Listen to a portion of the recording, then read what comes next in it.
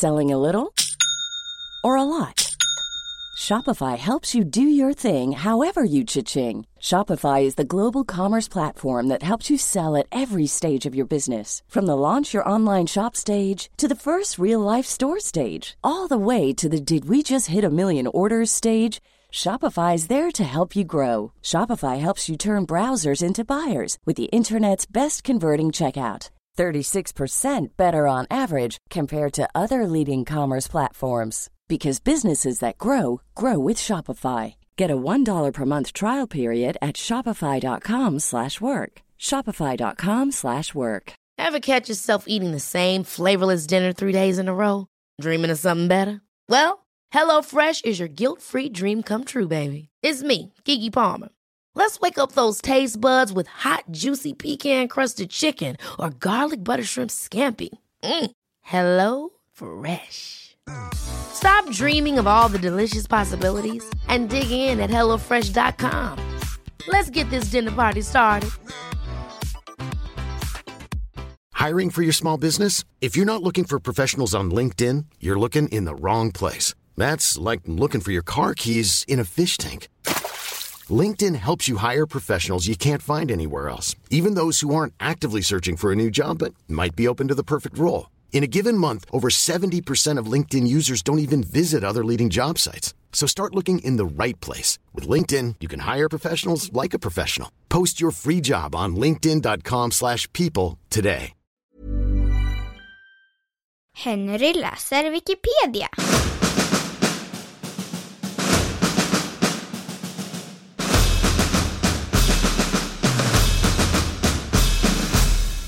Elisabeth Báthory.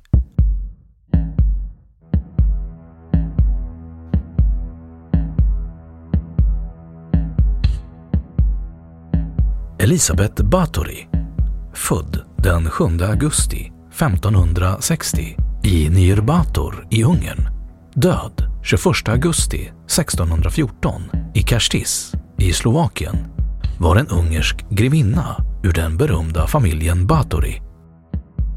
Hon har kallats historiens mest kända kvinnliga seriemördare och kallas för blodsgrevinnan och den blodiga kvinnan från Kastis efter sitt slott nära Trenkin i det dåtida kungadömet Ungern. Familjen Báthory är känd för att ha försvarat Ungern mot det Osmanska riket.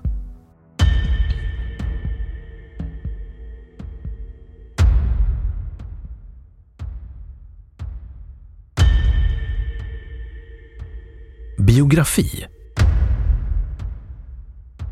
Elisabeth Báthory var dotter till den ungerske baronen George den sjätte Báthory och Anna Báthory. Hon tillhörde Ungerns mäktigaste familjer. Hon var systerdotter till Stefan Báthory, som 1575 valdes till kung i Polen, och kusin till Gabriel Báthory, som 1608 blev förste av Transylvanien. Hon uppfostrades till kalvinist och kunde tala latin, tyska, ungerska och grekiska. Hon förlovades vid 10 års ålder med den 5 år äldre greve Ferenc Nadasdy, känd som Ungerns svarta hjälte. Giftermålet ägde rum den 8 maj 1575. Eftersom hennes familj hade högre rang än hans behöll hon sitt eget efternamn efter giftermålet. Efter giftermålet flyttade paret till makens slott, Tjärste, som han gav henne som gåva efter giftermålet. Paret fick 4 barn: Anna, Ursula eller Orsika, Katalin, Andras och Paul. Barnen omhändertogs av sköterskor efter födseln, liksom Elisabeth själv hade blivit. Ferenc Nadasdy utnämndes 1578 av kejsaren till befälhavare för den ungerska armén och var därefter sällan hemma, då han deltog i de osmansk-habsburgska krigen. Under hans frånvaro skötte Elisabeth Báthory ensam det stora godset och alla som lydde under det. Ferenc Nadasdy drabbades 1602 av någon slags sjukdom som han avled av 2 år senare. När Ferenc Nadasti avled 1604 lämnade han Elisabeth Báthory och sin minderåriga son och arvtagare under beskydd av kejsarens vicekung i Ungern, György Thurzó. Som änka var hon både en betydande godsägare i egen rätt, liksom förvaltare av sin sons egendom efter sin make, och blev därmed en av de största jordägarna i Ungern.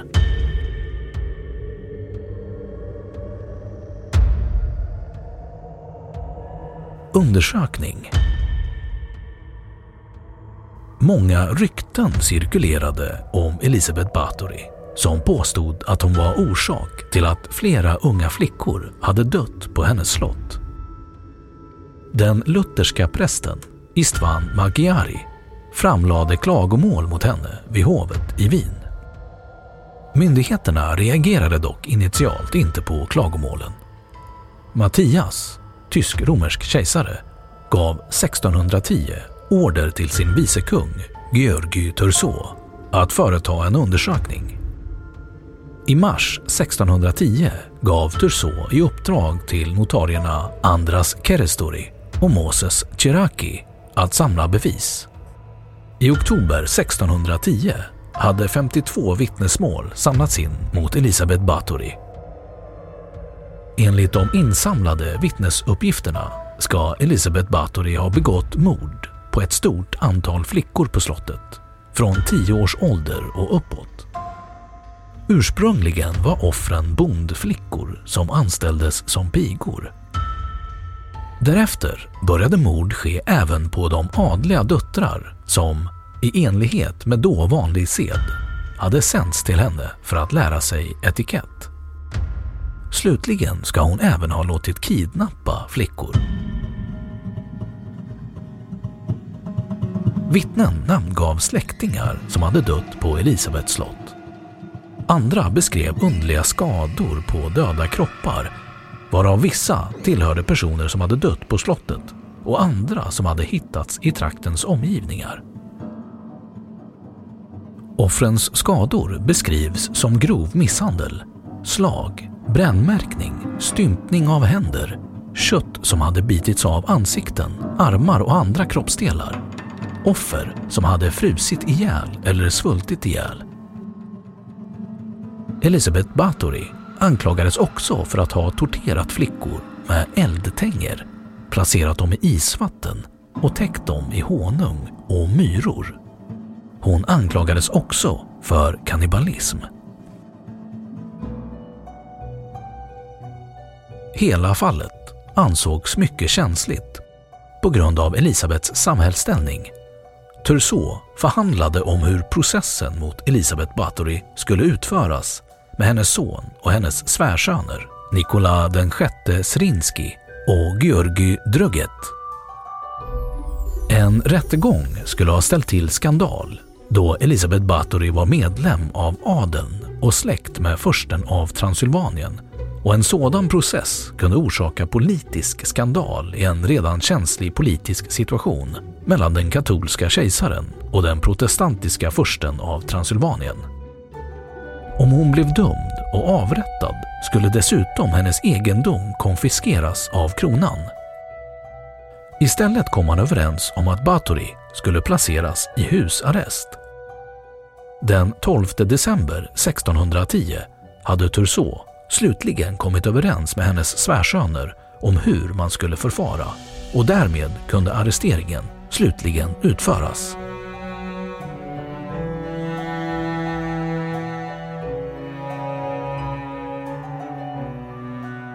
Rättsprocess. Den 30 december 1610 gjorde György Thurzó ett oannonserat besök på slottet Seite och grep Elisabeth Báthory tillsammans med 4 av hennes tjänare som anklagades för att vara hennes medbrottslingar: Dorothea Semtes, Ilona Jo, Katarina Benica och János Oivari, kallad Ibis eller Ficot. En tidigare medhjälpare, Anna Darvulia, hade dock redan hunnit avlida innan detta. Turso uppgav att han vid inspektionen av slottet fann en död flicka i slottet och ytterligare en som hade utsatts för tortyr men fortfarande levde. Det finns inga uppgifter om att en levande flicka de hittade ska ha blivit förhörd eller vad som överhuvudtaget hände med henne efter detta. Turso uppgav att han överraskade Báthory mitt under tortyren. Hennes anklagade medbrottslingar förhördes under tortyr. De uppgav under tortyr att Elisabeth Báthory hade mördat 612 unga kvinnor. De uppgav också att offren hade torterats i veckor eller månader innan de dödades och tömdes på blod. Elisabeth Báthorys 4 tjänare ställdes inför rätta i 2 rättegångar i januari 1611. En första rättegång hölls den 2 januari 1611 och en andra den 7 januari. Rättsdokument från processen finns bevarade.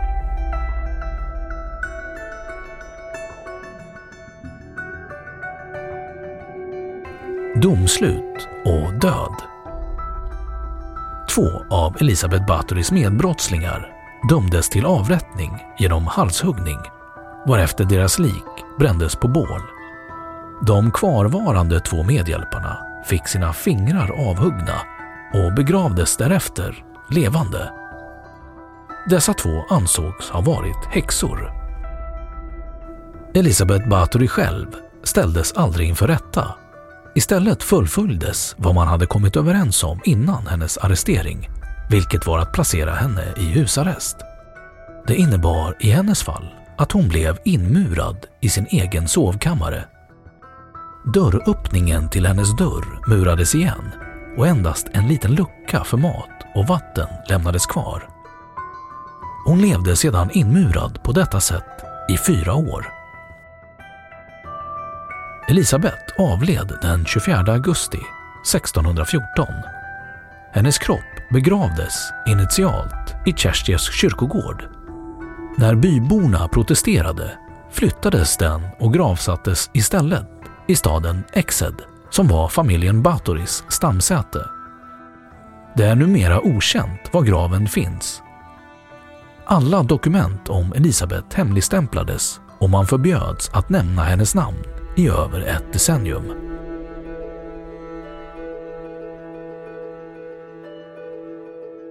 Eftermäle.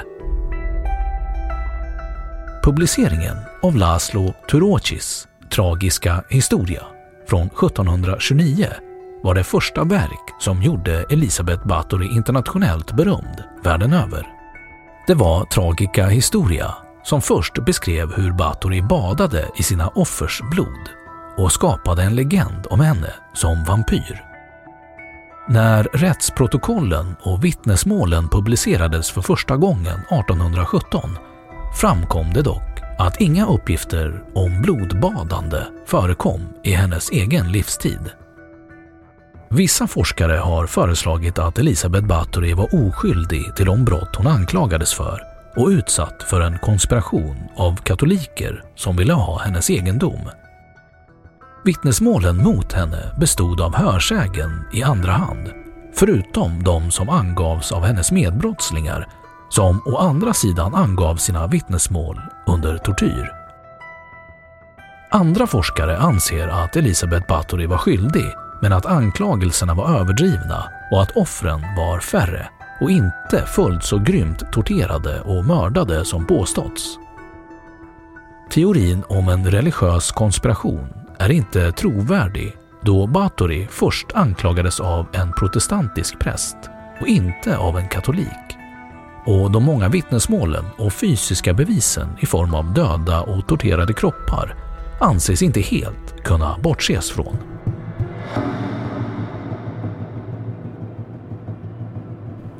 Legender.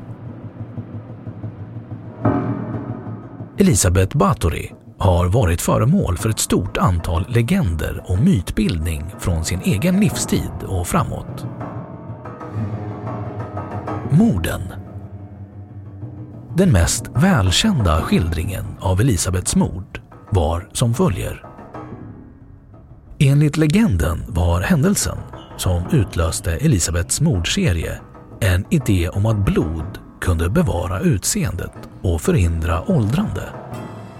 En kvinnlig tjänare ska en dag ha råkat riva henne under hårborstningen. Elisabeth gav henne då ett så kraftigt slag över ansiktet att hon började blöda näsblod. Flickans blod stänkte på Elisabeths hand och när hon torkade bort det tyckte hon sig se att huden hade blivit lenare och vitare där blodet hade varit. Hon ska då ha bestämt sig för att bada i blod. Kunde en droppe göra hennes hud slät på handen skulle ett bad föryngra hela kroppen, löd resonemanget. Elisabeth fick hjälp av 3 äldre tjänare med att ordna detta och det första offret ska ha blivit en kammarjungfru som hade rivit henne med hårborsten. År 1604 stupade Elisabeths make i en strid mot turkarna.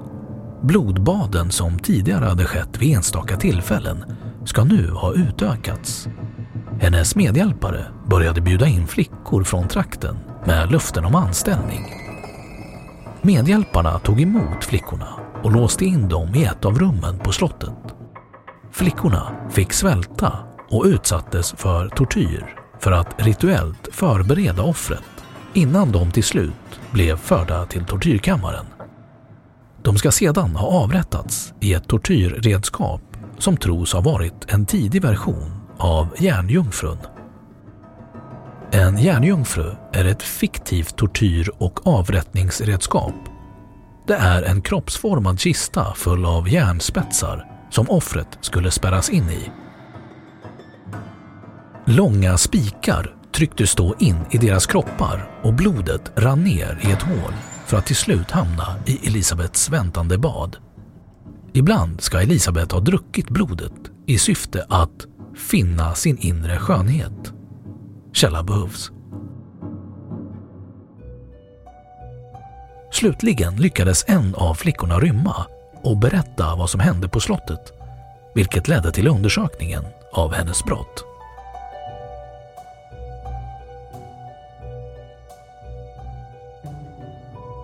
Elisabeths barn. Elisabeth hade 6 barn. En dotter fick hon innan hon gifte sig och en son efter makens död. Den första dottern lämnade hon bort med löftet att aldrig se henne igen.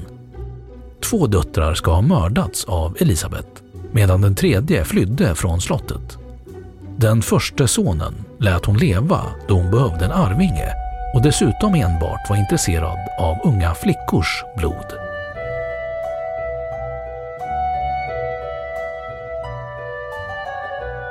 Elisabeths älskare. Enligt legenden ska Elisabeth haft en älskare som hon kunde besöka när som helst hon önskade, då älskarens hus och hennes slott var förbundna med en underjordisk gång. Med sin älskare fick hon en son vars ättlingar fortsatte att bo i huset. Medan slottet är i ruiner och den underjordiska gången sedan länge rasat ska detta hus ha bevarats. I huset ska en del kläder, smycken och en dagbok finnas bevarade efter den blodiga grevinnan.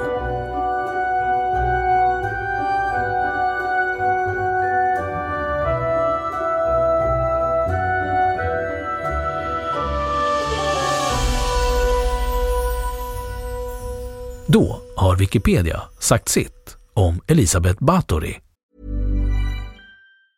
Ever catch yourself eating the same flavorless dinner 3 days in a row? Dreaming of something better? Well, HelloFresh is your guilt-free dream come true, baby. It's me, Keke Palmer. Let's wake up those taste buds with hot, juicy pecan-crusted chicken or garlic butter shrimp scampi. Hello Fresh. Stop dreaming of all the delicious possibilities and dig in at HelloFresh.com. Let's get this dinner party started. Even when we're on a budget, we still deserve nice things. Quince is a place to scoop up stunning high-end goods for 50 to 80% less than similar brands. They have buttery soft cashmere sweaters starting at $50, luxurious Italian leather bags, and so much more. Plus, Quince only works with factories that use safe, ethical, and responsible manufacturing. Get the high-end goods you'll love without the high price tag with Quince. Go to quince.com/style for free shipping and 365-day returns. When you drive a vehicle so reliable it's backed by a 10-year, 100,000-mile limited warranty, you stop thinking about what you can't do and start doing what you never thought possible. Visit your local Kia dealer today to see what you're capable of in a vehicle that inspires confidence around every corner. Kia, movement that inspires. Call 800-333-4KIA for details. Always drive safely. Limited inventory available. Warranties include 10-year 100,000-mile powertrain and 5-year 60,000-mile basic. Warranties are limited. See retailer for details. Och nu källhänvisning.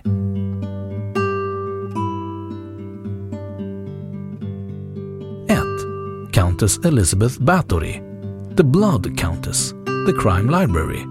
2. The Countess 2009, Internet Movie Database. 3. Bathory 2008, Internet Movie Database. 4. Stay Alive 2006,